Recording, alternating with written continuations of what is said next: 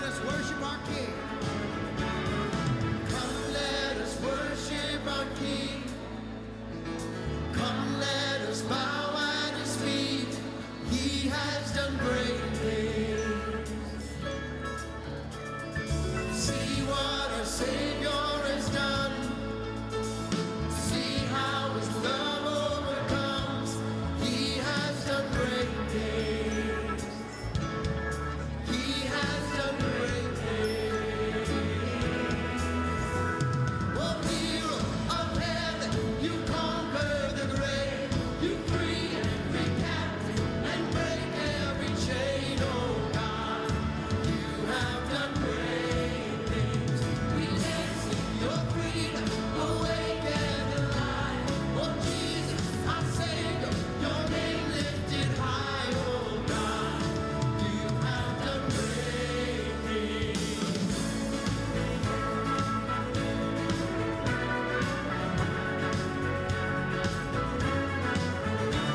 Been faithful through every storm. You'll be faithful forevermore.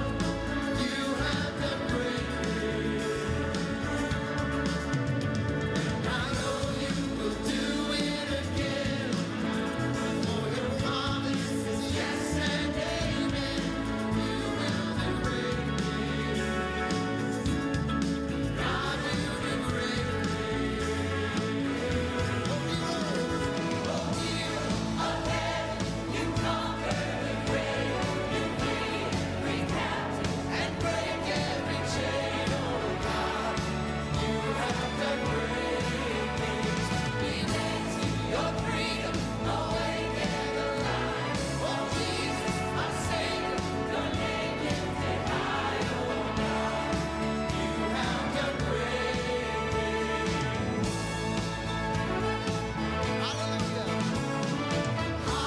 Hallelujah, God, above it all. Hallelujah, God, unshakable. Hallelujah, you have done great things.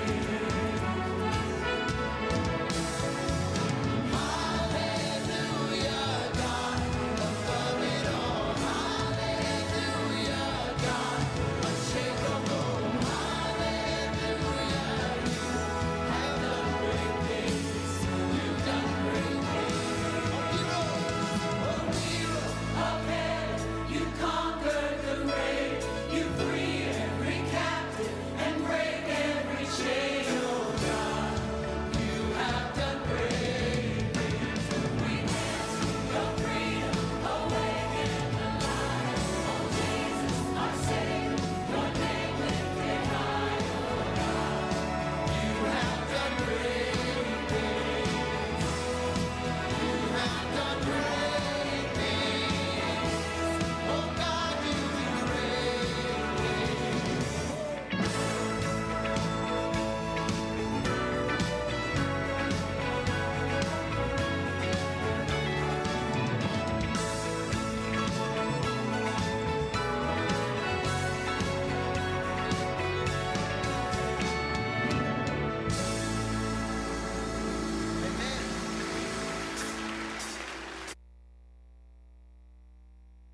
Well, good morning. It's good to see a good crowd down here on the lower floor. Just so you know, we do not have seating up in the balcony, and so we appreciate you sitting down here. If you are sitting in one of the pews down here near the front, just be careful when you go to get up. You know, we tend to put our hands on the pew. Well, these pews are not anchored like the other pews are, and you may tump the person over in front of you. So be careful about that. Take your time, ease in getting up. If there's some others that are needing that assistance to do that on the pew, you maybe stay seated until they are up from their pew. But we do want to welcome everybody who's here this morning. Welcome to those who are watching online, whether you're on Facebook, on YouTube, on Twitter. any of those platforms that we're streaming on there, be sure to like, to heart, subscribe, follow there. That'll just help to get that out with their algorithms even more to more people to hear the Word of God through, and the worship experience through our service today. Also, welcome to those who are joining with us on our phone live streaming, and so welcome too. If you're at home, I want to encourage you to go to our church website at highlandbaptistchurch.com. Go to the far left-hand side, or not far left-hand side, but about 4 tabs over to the info tab. It's under the info tab there. You can download today's worship bulletin. If you need one of those in person, they have those at the door. They are in the windowsills also. And just another note also, if you need a hymn book, you'll find some around at the bottom of the chairs there. Not every chair has one, so if there are those on your row who need one, pass it down to them. The rest of you may be comfortable using the screen, but whatever you need to do there, we encourage you to do that. But you can get your bulletin here at the windows or at the doors. You can get those online at highlandbaptistchurch.com under the info tab. The children's worship bulletins are over to my right, to your left, in the windowsill, so be sure to pick up those this morning, ages 3 and up and ages 7 and up. We have those also online there under that info tab, as well as the prayer list, and the prayer list is out here across from the offices on the table, so be sure to pick up one of those. But we just want to welcome you this morning and say we're glad to have you. This is just the way we're going to have to be for a few weeks. Maybe 6 to 8 weeks is what we've been told. So then we'll get our pews back and our podium back, as well as our table that was over here in front of the organ. We'll get all those things back, and it'll be a wonderful day and experience of seeing those and their beauty as they come back to us. So we're looking forward to that, but until then, please bear with us in doing that. We are going to postpone our Fifth Sunday Singing Dinner because of not having our pews. It's just logistically too much to take your chairs back there for the meal and stuff. So we're going to postpone that tentatively till the end of August. And that'll just depend, again, if we get our pews back in that time. And then also, because we did not do our Lord's Supper in June, we're tentatively planning to do that in a couple of weeks here at the end of July. So just wanted to make you aware of those couple of changes that we made. Brother Mike, if you'll come. If you'll be careful as you stand, let's stand and sing 182 for those of you that have your hymnals and want to use it. 182, What a Friend We Have in Jesus. Ladies?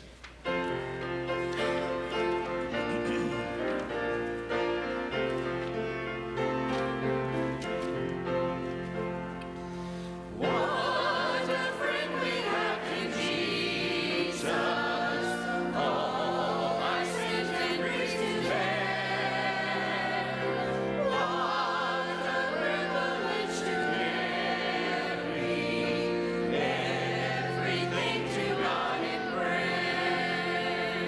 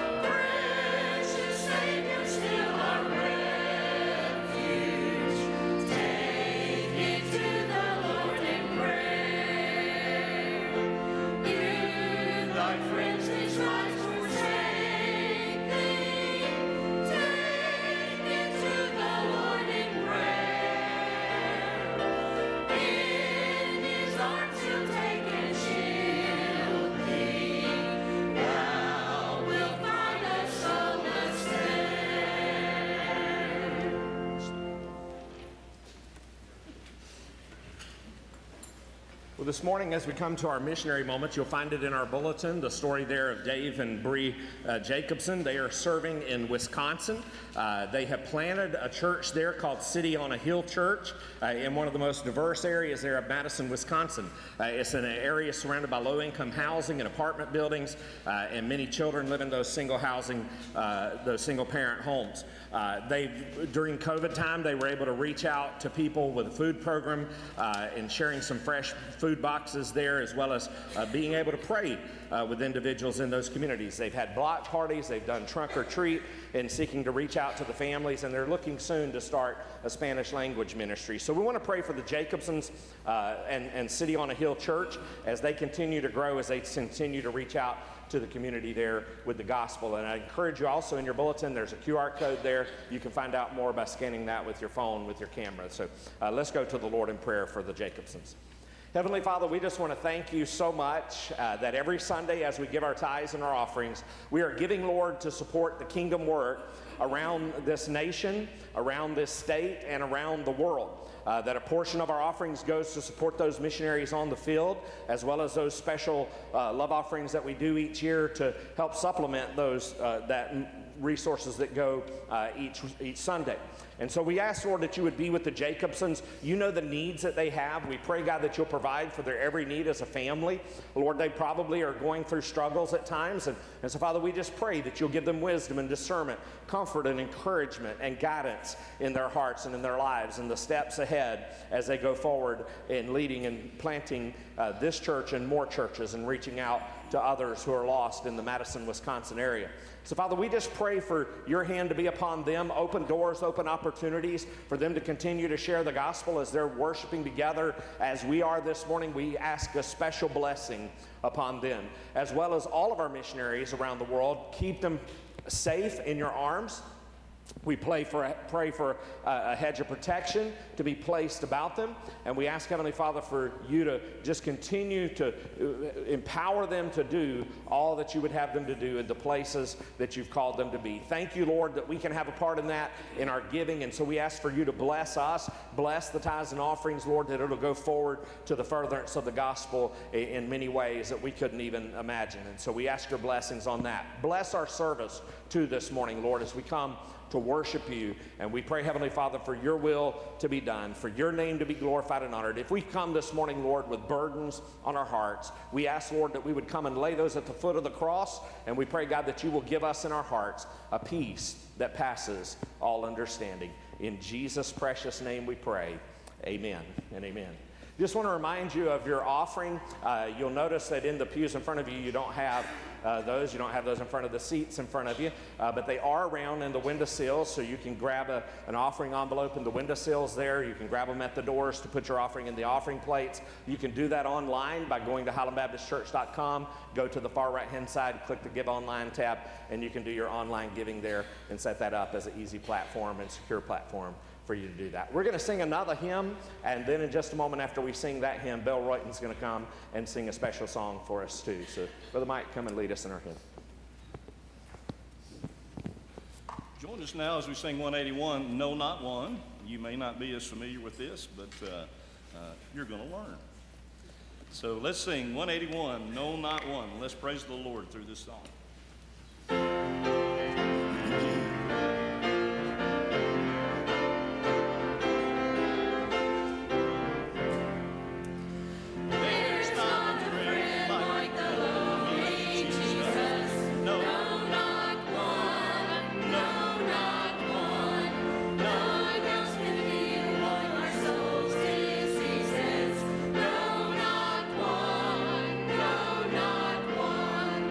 Jesus.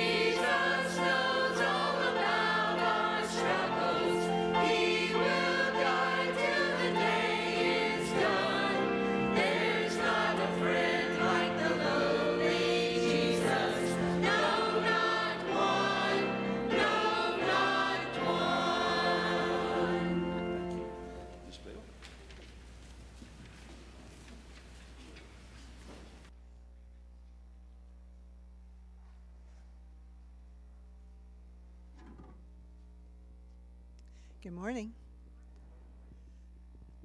You all probably don't do this, but there are times I do not rely entirely on God. And I'm a Christian, okay? I've known him for a long time, since I was a young girl, fortunately. But there's sometimes I forget. I get in the middle of life, and I get in the middle of me, and I get in the middle of what all is going around in my head or around me in my environment, and I forget who is really there and who's really got me and who wants me to live in a Jesus bubble, okay? That's what I like to call it sometimes. When God looks at me, he doesn't see me, fortunately. He sees a giant bubble around me. It's called Jesus Christ. You all know this song. Many of you do. You've heard it. Feel free. I know some of y'all, I do this. Special music. Sometimes I hum along. Sometimes I sing along. Feel free to. Just feel free to worship. It's called The Voice of Truth.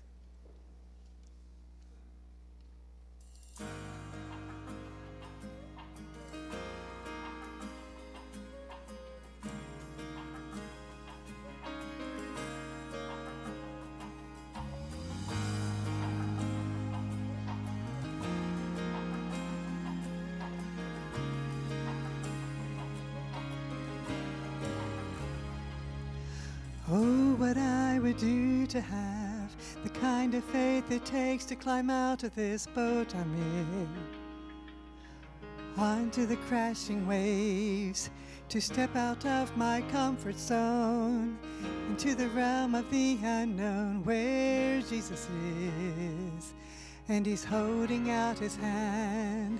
But the waves are calling out my name and they laugh at me, reminding me of all the times I've tried before and failed. The ways they keep on telling me time and time again, oh, you'll never win. You'll never win.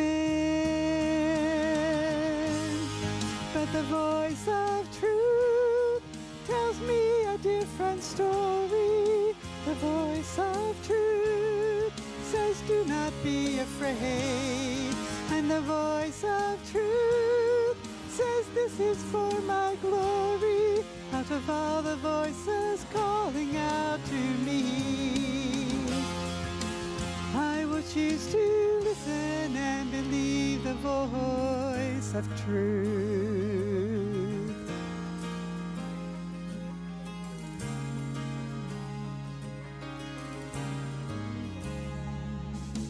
Oh, what I would do to have the kind of strength it takes to stand before a giant with just a sling and a stone, surrounded by the sound of 1,000 warriors shaking in their armor, wishing they'd have had the strength to stand.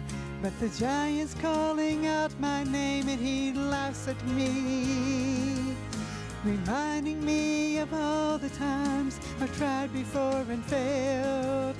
The giant keeps on telling me time and time again, oh, you'll never win. You'll never win. The voice of truth tells me a different story.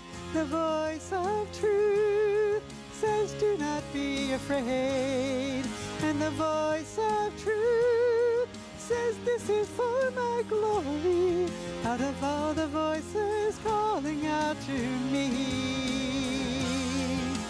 I will choose to listen and believe. But the stone was just the right size to put the giant on the ground. And the waves, they don't seem so high from on top of them looking down.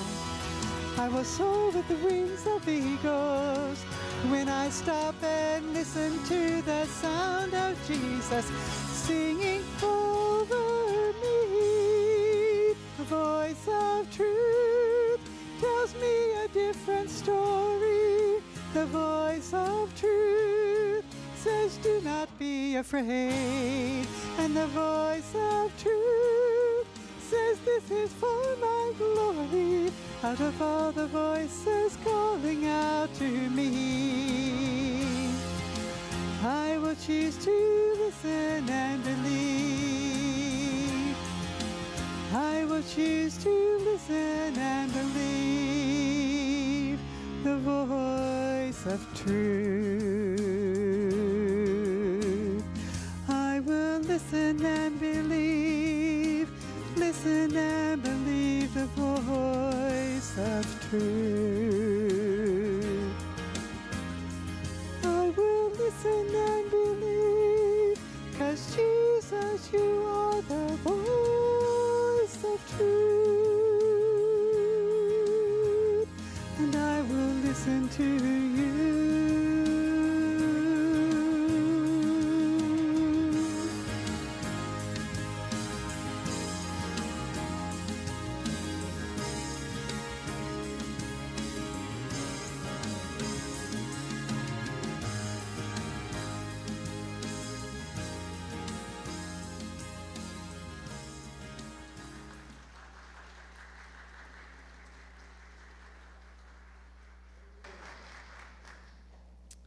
Thank you, Miss Bell. Join us again, if you would, and stand and sing 183, I Found a Friend, Oh Such a Friend. Ladies.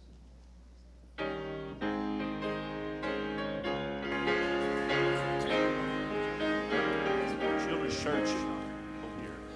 I found a friend, oh such a friend, Christ loved me ere I knew him.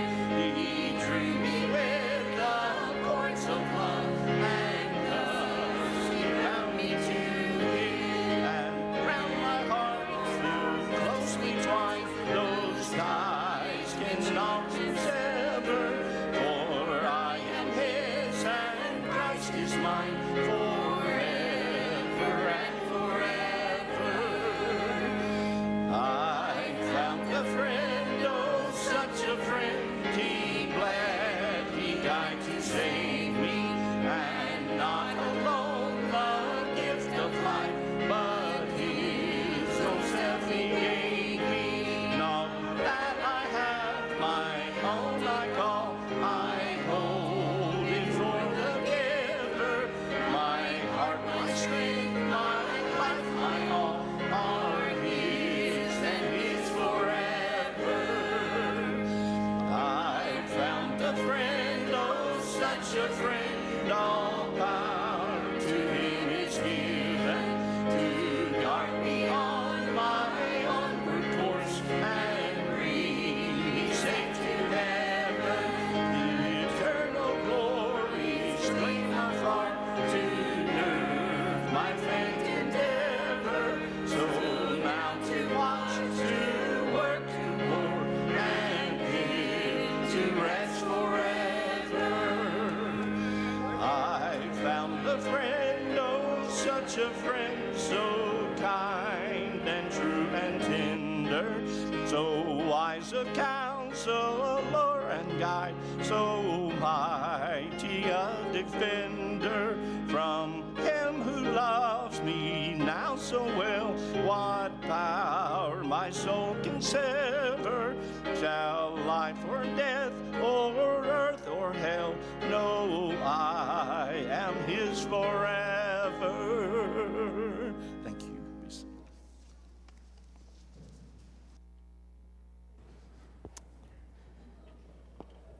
Amen. Take your Bibles this morning, if you will, and turn again to John's Gospel. As we've said before, we're going to be here for several weeks in John's Gospel in chapter 14, 15, 16, and 17. This is what we've called the Upper Room Discourse, although they may be hanging around here at the upper room as Jesus is sharing these last words, or they may have actually left the room at this point, moving on their way to the Garden of Gethsemane. When you get to chapter 17, you're going to see Jesus' prayer, and that's probably part of the prayer that he prayed there in the Garden of Gethsemane.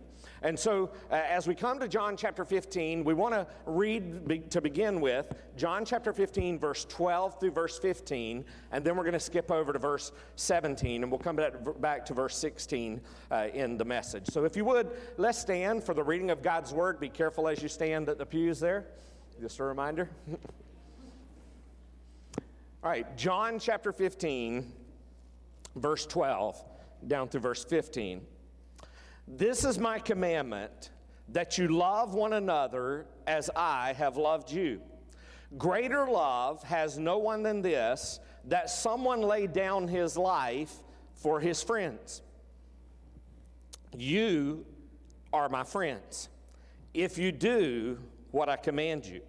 No longer do I call you servants, for the servant does not know what his master is doing. But I have called you friends, for all that I have heard from my Father, I have made known to you. And then if you'll skip down to verse 17, these things I command you so that you will love one another. Let's pray. Heavenly Father, we want to thank you so much for your word this morning.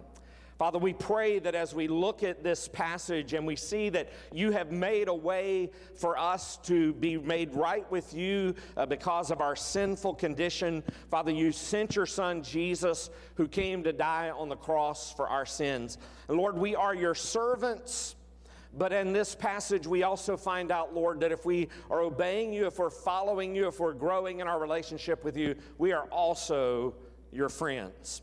And so help us to understand that truth this morning, especially if there are some who are here or watching online who don't know Christ as their Lord and Savior. May this encourage them through the gospel to turn by faith to Jesus as Lord and Savior. But Lord, there are many of us who may be here this morning or watching online who know Christ already as our Lord and Savior. And yet we need to be maturing in our faith with you. And so help us to learn from this passage this morning how we can begin to do that in our own hearts and in our own lives. So bless your word, and we ask your blessings on this message. In Jesus' name we pray. Amen and amen. You can be seated.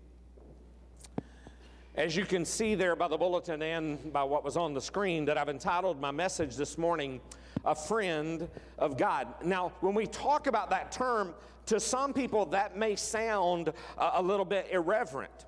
It's akin to calling God your buddy or your pal. Friend of God is also the name of a popular song in some churches. It even made it into the 2008 Baptist hymnal that says, I am a friend of God.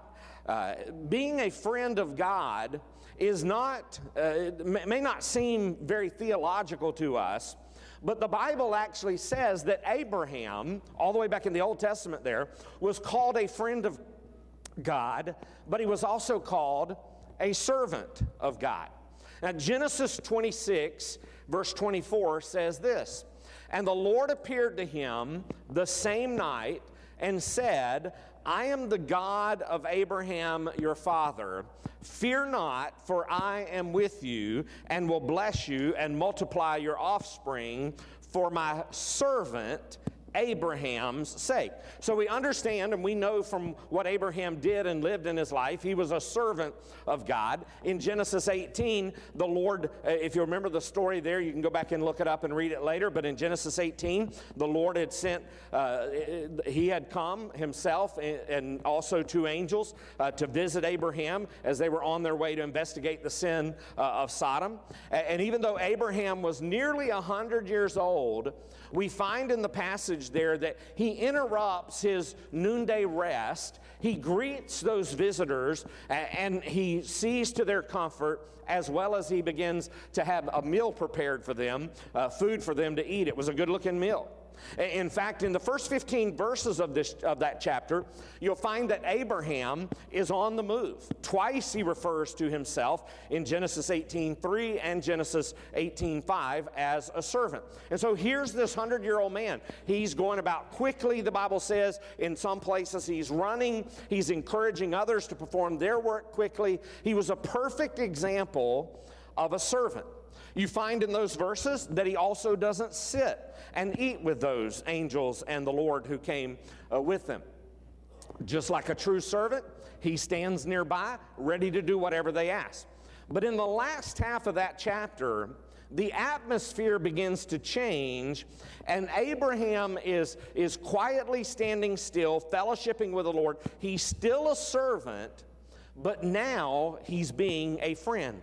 Genesis 18, verse 17 there says, "The Lord said, 'Shall I hide from Abraham what I am about to do?' And he says no, and he begins to share with him what he's about to do to Sodom and Gomorrah, and telling him how he's going to bring judgment upon them.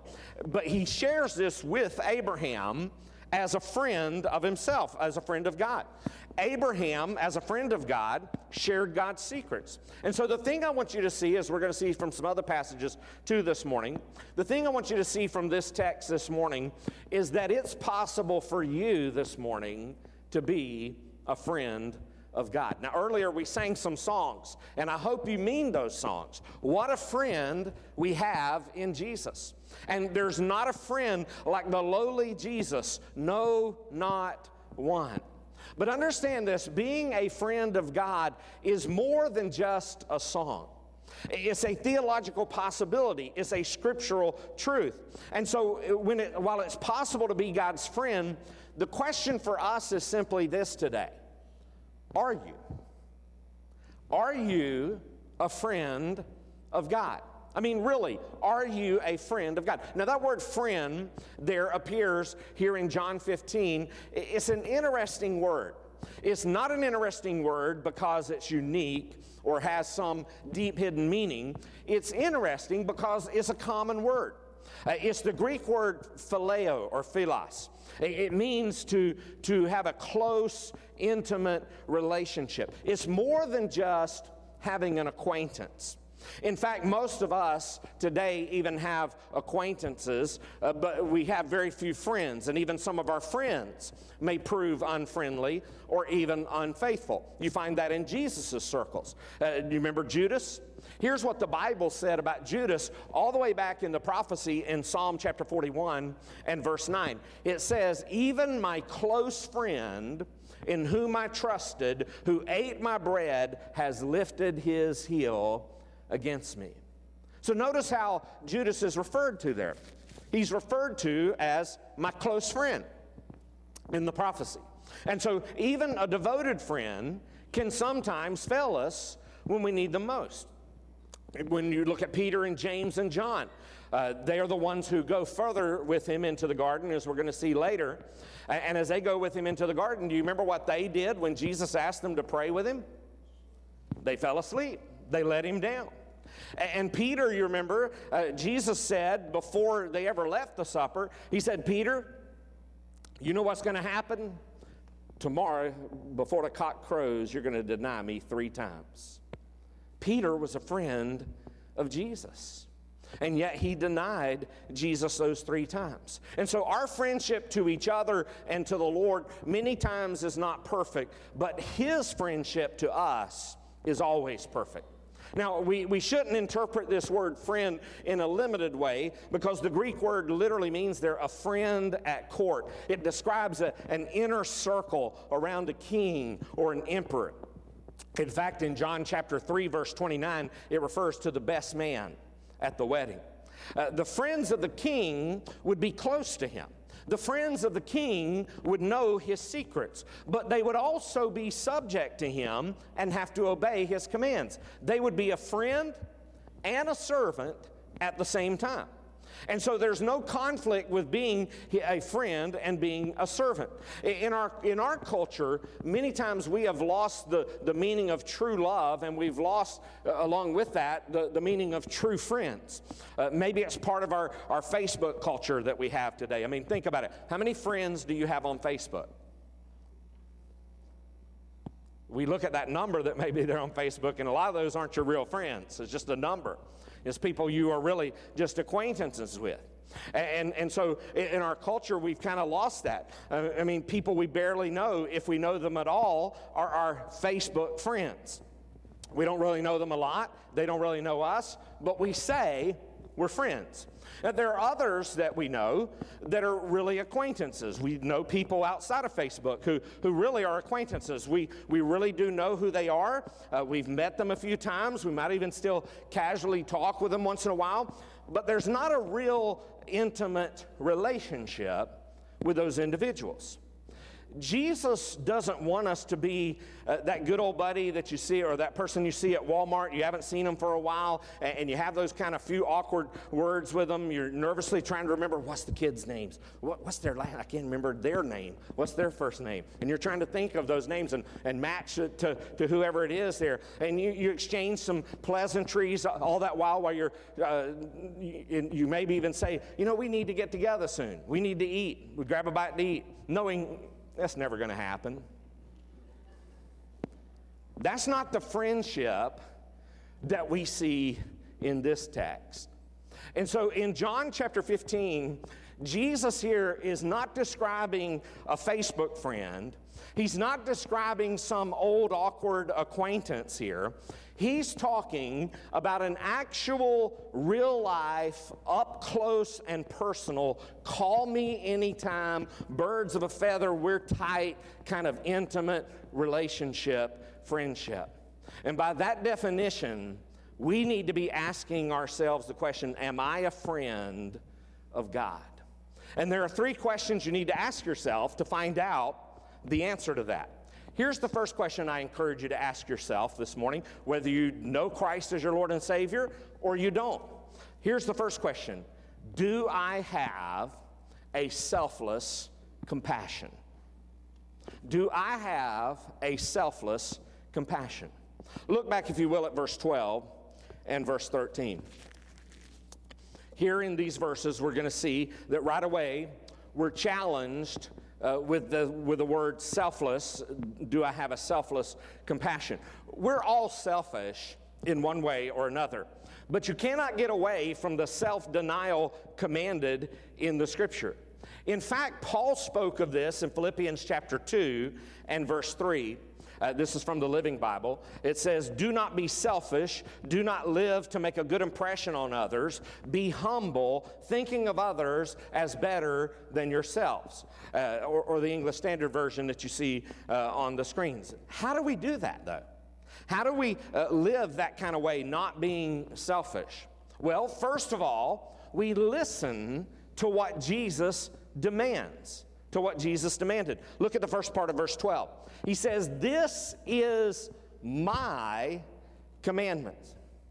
This is my commandment. Going down to verse 17, he says again, these things I command you, that you will love one another. Now, if you have a red letter edition, you'll know those words are in the red letters. The red letters mean that that's Jesus who's speaking, if you have a Bible that does it in red letters there. And those red letter words bring everything for us to the surface about our self-centeredness, that part of me that loves me more than anything else. Every one of us, including me, have those problems with it. We love ourselves. We love ourselves more than anyone else. Jesus says, I have to love you. He tells me that I have to love you, to agape you, and you have to love me, and you have to love others to the extent that you value your life, you value their life more than your own. And so frankly, when we don't do that, when we don't love others more than we love ourselves, more than we value ourselves, that gives a serious question about our salvation. In fact, here's what John goes on to write in his letter, in one of his letters in 1 John chapter 3 and verse 14. He says, we know that we have passed out of death into life because we love the brothers. Whoever does not love abides in death. Let me read that to you from the Living Bible. It says, if we love other Christians, it proves that we have been delivered from hell and given eternal life. But a person who does not have love for others is headed for eternal death. We cannot be a friend of God if we can't be friendly to God's people. In fact, we've talked about this before, that as a believer, you have two very distinct, important relationships that are developed out of the two great commands. What are the two great commands? The first is to love the Lord your God with all your heart, your soul, your strength, and your mind.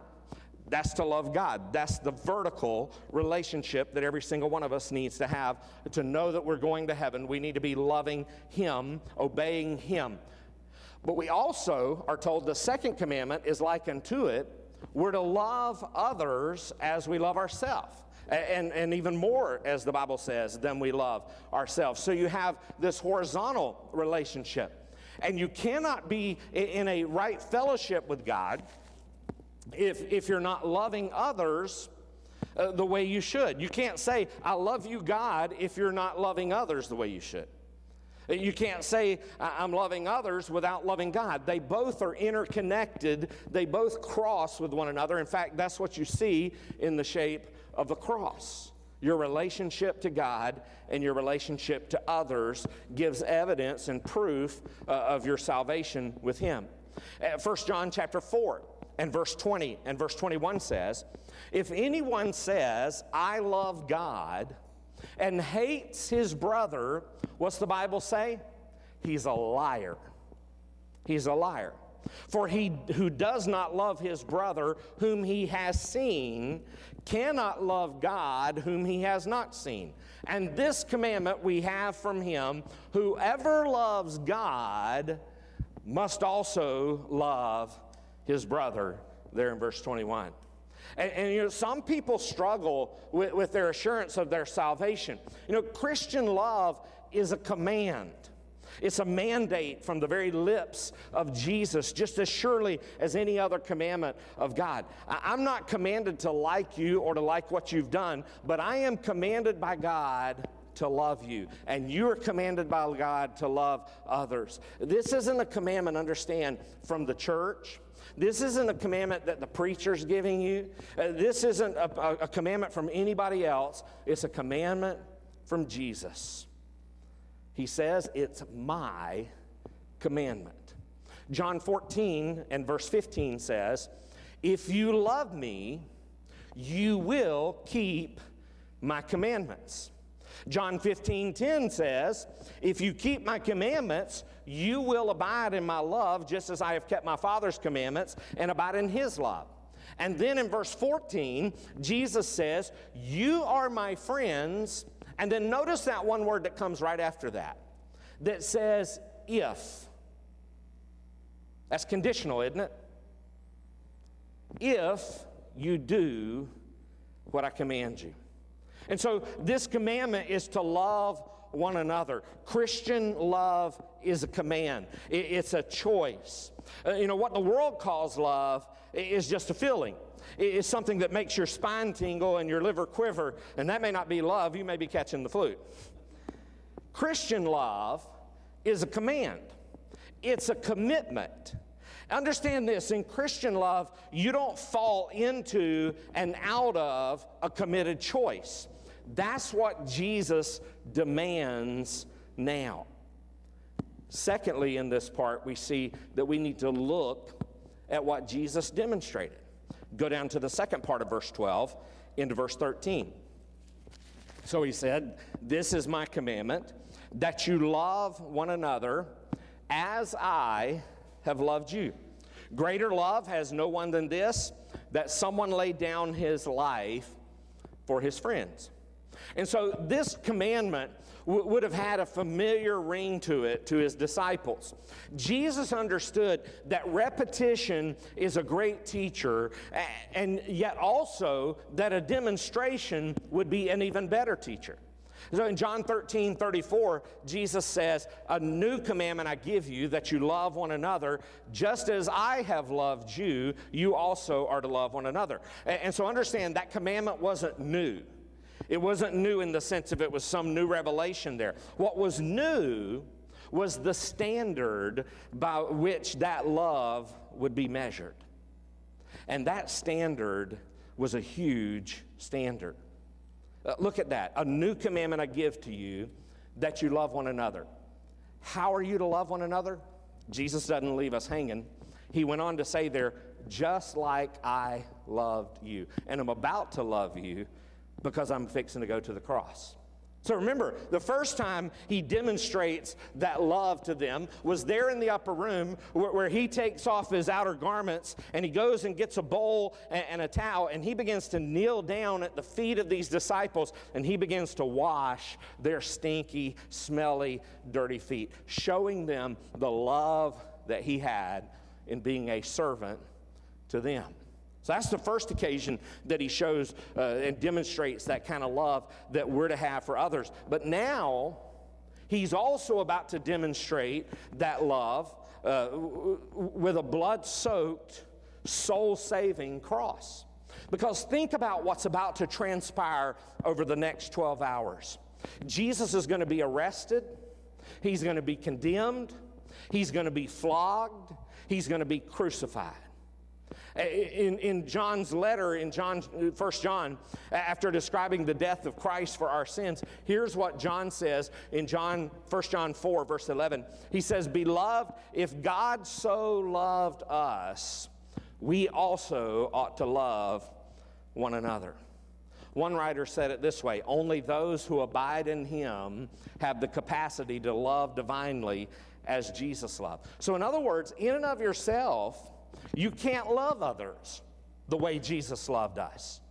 You need him dwelling within you. You need his Spirit dwelling within you to enable you to love others the way he loved us.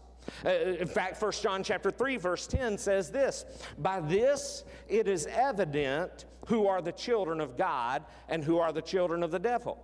Whoever does not practice righteousness is not of God, nor is the one who does not love his brother." I didn't say that. God's word says that. And so understand, we cannot keep this command without abiding in the vine. That's the whole thing Jesus is talking about in chapter 15. And further, the keeping of this commandment is a sign that we're in the vine. It's a telltale sign of whether or not we're really a friend of God. And so that's the first question that we need to ask ourselves is, do I have a selfless compassion? Do I love others the way Jesus loved me? The second question is this: do I have a sanctified conduct? Now, you may be thinking, what in the world does that mean, preacher? Sanctified means holy, consecrated, set apart, different. So understand, the command of God is precisely expressed all the way back in the Old Testament in Leviticus chapter 19 and verse 2, where the prophet wrote there, "Speak to all the congregation of the people of Israel and say to them, you shall be holy, for I, the Lord your God, am holy." And so we are to be set apart. We're to be different from the world. How do we know we have a sanctified conduct, a set apart, holy conduct in our life? Well, one, it's measured by how we live. It's measured by how we live. Look again at verse 14. In verse 14, he says, "You are my friends if you do what I command you."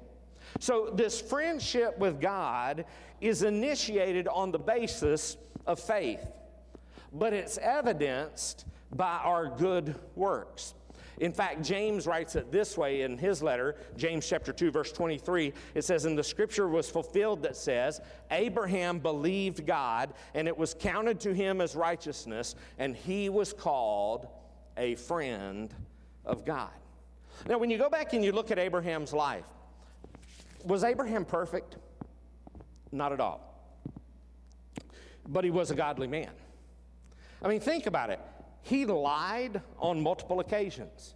He was even involved in a sexual sin that wreaked havoc on the world then with the birth of Isaac and Ishmael that still has ramifications and implications for us to this very day. But the overarching direction of his life was towards God, Abraham's life.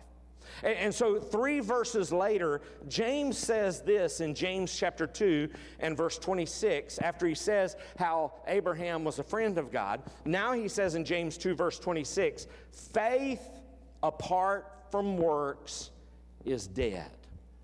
And James says that that kind of faith is not a saving faith. James is saying, and Jesus is saying here in what he's saying to his disciples, is that if our behavior and our practice are not changed, we confess to know Jesus as our Lord and our Savior, we profess it with our lips, but if our behavior is not changed, our eternal destiny has not changed either. Jesus is saying here that if you want to be my friend, you have to do what I say. You can't run around this way and find some way to get to heaven without going through Jesus, without living the way Jesus says we need to live, that we need to love God with all our heart, soul, strength, and mind, and we have to love others as we love ourselves. Jesus is saying here, if you want to be my friend, you have to do what I say. Obedience is not the means to salvation, but it is the inevitable result of our salvation. Obedience is the proof that a person has a saving relationship with Jesus. 1 John chapter 2 and verse 4 says, "Whoever says, 'I know him,' but does not keep his commandments is a liar, and the truth is not in him." So it's measured not just by what we say, but by how we live. And then secondly, we find that it's matured by what we learn. Look at verse 15. He says, "No longer do I call you servants, for the servant does not know what his master is doing."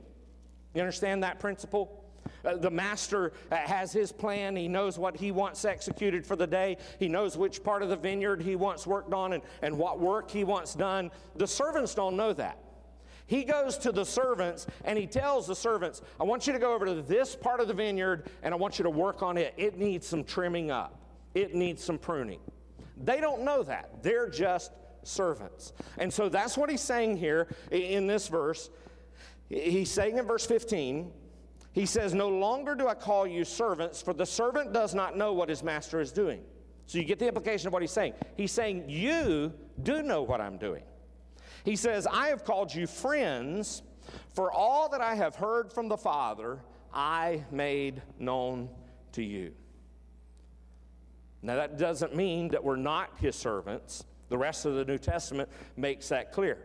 We are servants who have the inside information from Jesus himself. But we're more than just servants. We're his friends. And he is a trusted friend. He's not like your earthly friends. Earthly friends can let you down. But Jesus will never let you down. And so he's a trusted friend. He's a trusted friend who lets you in on what's going on. You have the Word of God here where God has spoken to us to give us the direction, to give us his commands of what we're to do, how we're to do, how we're to live in our hearts and our lives, how we're to be growing in our walk with him. And so the question that we need to be asking ourselves is does Jesus ever reveal anything to us? Do we have personal conversations with him? Are you learning and growing in the Lord? Are you able to spiritually discern things? That can only happen if you're in the Word of God, in the Bible. And so sometimes in our lives, we're having a problem with being sanctified, with being holy, with being set apart, being different from the world, yet living in the world. Psalm 119 and verse 9 to verse 11 reminds us this. It says, "How can a young man keep his way pure?" How can you keep your way pure? I mean, there's going to be all kinds of temptations throughout your life, whether you're a young man or you're a young woman. And so the scripture applies here to either. How can a young person keep their way pure? By guarding it according to your word. "With my whole heart I seek you. Let me not wander from" what? "Your commandments. I have stored up your word," where? "In my heart, that I might not sin against you." In fact, Psalm 119 verse 1 says, "Blessed are those whose way is blameless, who walk in the law of the Lord." So in other words, it's not enough just to know what God's word says. It's not enough just to make sure I'm reading through God's word. The question is, am I living God's Word? Am I applying God's Word? Am I walking in the law of the Lord? Go all the way back to the Old Testament, back to Joshua. And Joshua gave us a great word here in Joshua chapter 1 and verse 8. And he's talking about the Word of God. He says, the book of the law shall not depart from your mouth, but you shall meditate on it day and night. Let me ask you this. Do you meditate on the Word of God? Or do you just flippantly read through it so you can check a box to say, I've read my Bible today? He says, I meditate on it. I think about it. I ponder it. I think about what is it saying here. I research. I study to see what does God's Word mean here in the context of this passage and in the context of all of Scripture. I meditate on it day and night. Why? Notice the next phrase in that verse. So that you may be careful to do. There's the works again. See, you get into God's Word and you study God's Word not just to have a head knowledge of it, but to live it out in your life, to do it in your life, to be careful to do according to all that is written in it. Why? For then you will make your way prosperous, and then you will have good success. So do I have a selfless compassion, and do I have a sanctified conduct? And then finally, do I have a steadfast commitment? Look to verse 16 as we close. You did not choose me, Jesus says, but I chose you and appointed you that you should go and bear fruit, and that your fruit should abide, so that whatever you ask the Father in my name, he may give it to you. These things I command you, so that you will love one another. Now, in that verse 16, we're back to that concept of remaining, abiding, and continuing that theme of John chapter 15. There's a story about a young boy who would often sneak out of his second-story bedroom window after his parents went to bed. He would sneak out the window and climb down this old fruit tree that was next to his house. And one day, he heard his father say, you know, that old tree out there, it never produces anything. It's a barren tree. I'm just going to cut it down if it's not going to produce any fruit. Well, frantically that night, that boy and his friend went and bought some apples, a bushel of apples, and they tied them to every branch on that tree. The next morning, that father, he was amazed at the fruit, and he shouted to his wife, and he said, Mary, Mary, this old barren tree has apples all over it. She said, that's a miracle, isn't it? He said, it sure is, because that's a pear tree. Understand this, Jesus expects and enables fruit from his friends. He expects that we have the right kind of fruit. And so it commences with saving grace. That's what the first part of verse 16 is talking about. He said, you did not choose me, but I chose you and appointed you that you should go. And so that statement of being chosen is an immediate reference to the remaining 11 disciples, and by extension to us also. It's a reminder that salvation isn't us reaching up to God. Salvation is God through Christ reaching down to us. Now, don't let that bother you. Understand this. You wouldn't have saved yourself if you could have, and you couldn't have if you wanted to. John 20, verse 31 says, but these have been written that you may believe that Jesus is the Christ, the Son of God, and believing you may have life in his name. Dead trees don't bear fruit. And so to bear fruit for Jesus, you have to have a life that comes from a personal relationship with Jesus. But it also continues with serving in grace. That's what the rest of verse 16 is about. That you bear fruit and that your fruit should abide, so that whatever you ask the Father in my name, he may give it to you. And so what you see in this verse is the drumbeat of persevering with Christ. Generally speaking, true saints can be counted on. Every disciple that Jesus has called and that has been appointed to bear fruit, and fruit that remains. Anybody that doesn't bear fruit over time, there's some question about where we're at with the Lord. Either we need to get things back where they need to be with the Lord, or you didn't have the Lord to start with. 1 John chapter 2, verse 19 speaks of those whose fruit don't remain. It says, they went out from us, but they were not of us. So just because somebody comes to church doesn't mean they're a Christian. They went out from us, but they were not of us. For if they had been of us, they would have continued with us, but they went out that it might become plain that they all are not of us. Jesus Christ has been a friend to all of us who know him as Lord and Savior ever since the day of our salvation. And even though there have been times and seasons in your life where you may have strayed away, the overall trend and direction ought to have been that you're faithful. Where there is true fruit, the Bible says it remains. Man-made results eventually disappear. Whatever is born by the Spirit of God has the mark of eternity on it, and it always lasts. So understand this, a proper understanding of fruit and work keeps us from boasting in our own perseverance. You see, true saints persevere because the true Savior perseveres. So ask yourself, do I have that selfless compassion? Do I have a sanctified conduct? And finally, do I have a steadfast commitment? There are friends we know who are just acquaintances with. But understand this, the scripture says there's a friend that sticks closer than a brother. So you see the difference between those two kinds of friendships, acquaintances and a friend who sticks closer than a brother? Which one better reflects your relationship with Jesus? Is he some distant deity, or is he a close, personal, intimate friend? Are you a friend of God?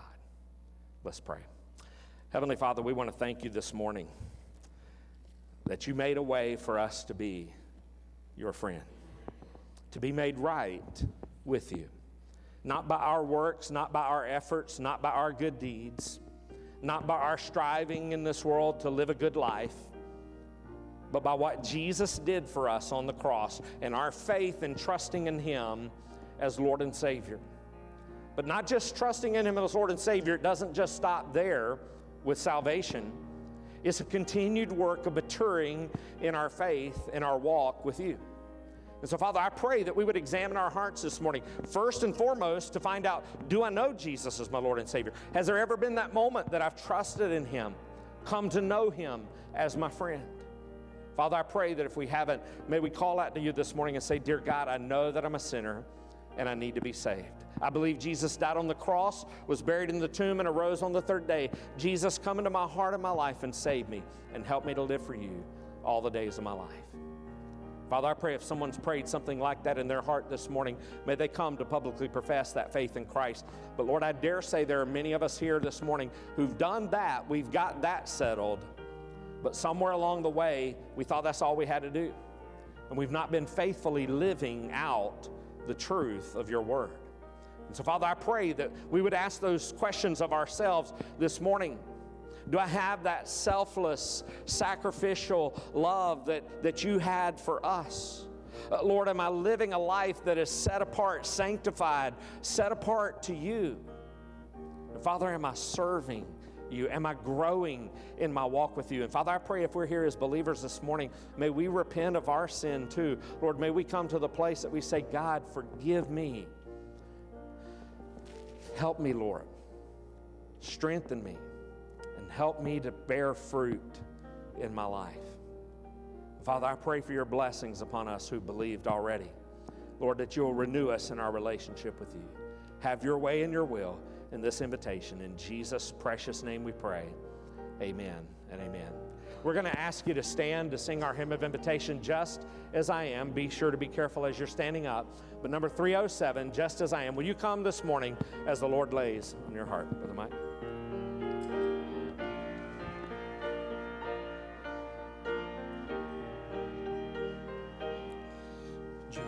Just as I am, without one plea, but that thy blood was shed for me,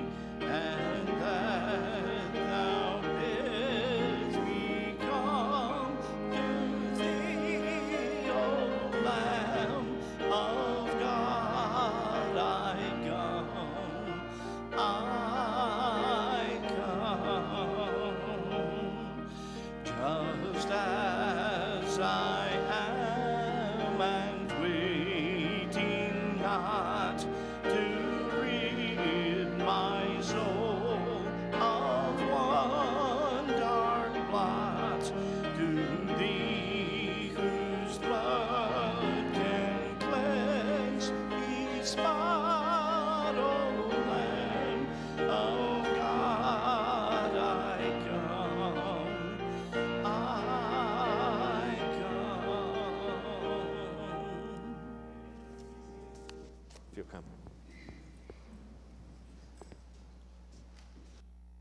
Looks like I might have one for Mr. Matt. Come on through. Hey, youth parents, just wanted to remind you this Wednesday we're going to be having our services over at Trinity Baptist Church in Manchester. And so the students over there are going to be putting on a pizza and praise night, and which will start at 6. So we can meet here at 5:15 and head on over there about 5:30, and then we will be back here at 8. So you can either drop your students off in Manchester and pick them up there, or we can try to carpool and meet here at 5:15. Thank you. All right, there wasn't anything else major in the bulletin as far as announcements, but just keep an eye on it. As Pastor Jim alluded to earlier, there's a few things that are tentative, so just make sure that we're keeping up to date on that. And then I know Miss Ella did tell us in our Sunday school, for any of the rows that don't have a pew in them at all, there are stobs in the floor where the pews will rest, so be careful. Don't move the chairs around too much. We don't want to cause a trip hazard. So if you could do that for me, that would be great. Other than that, we'll go to the Lord in prayer. Dear Lord, I just thank you for bringing us out to your house this morning, Lord. I just thank you for the message that Pastor Jim brought to us. Just let it take it and touch our lives with it, Lord. Just let us open up to this dark, dark world that we live in and be that bright, shining light that only you can put through us, Lord. Just go with us now throughout this week and just forgive me if I failed you. Amen.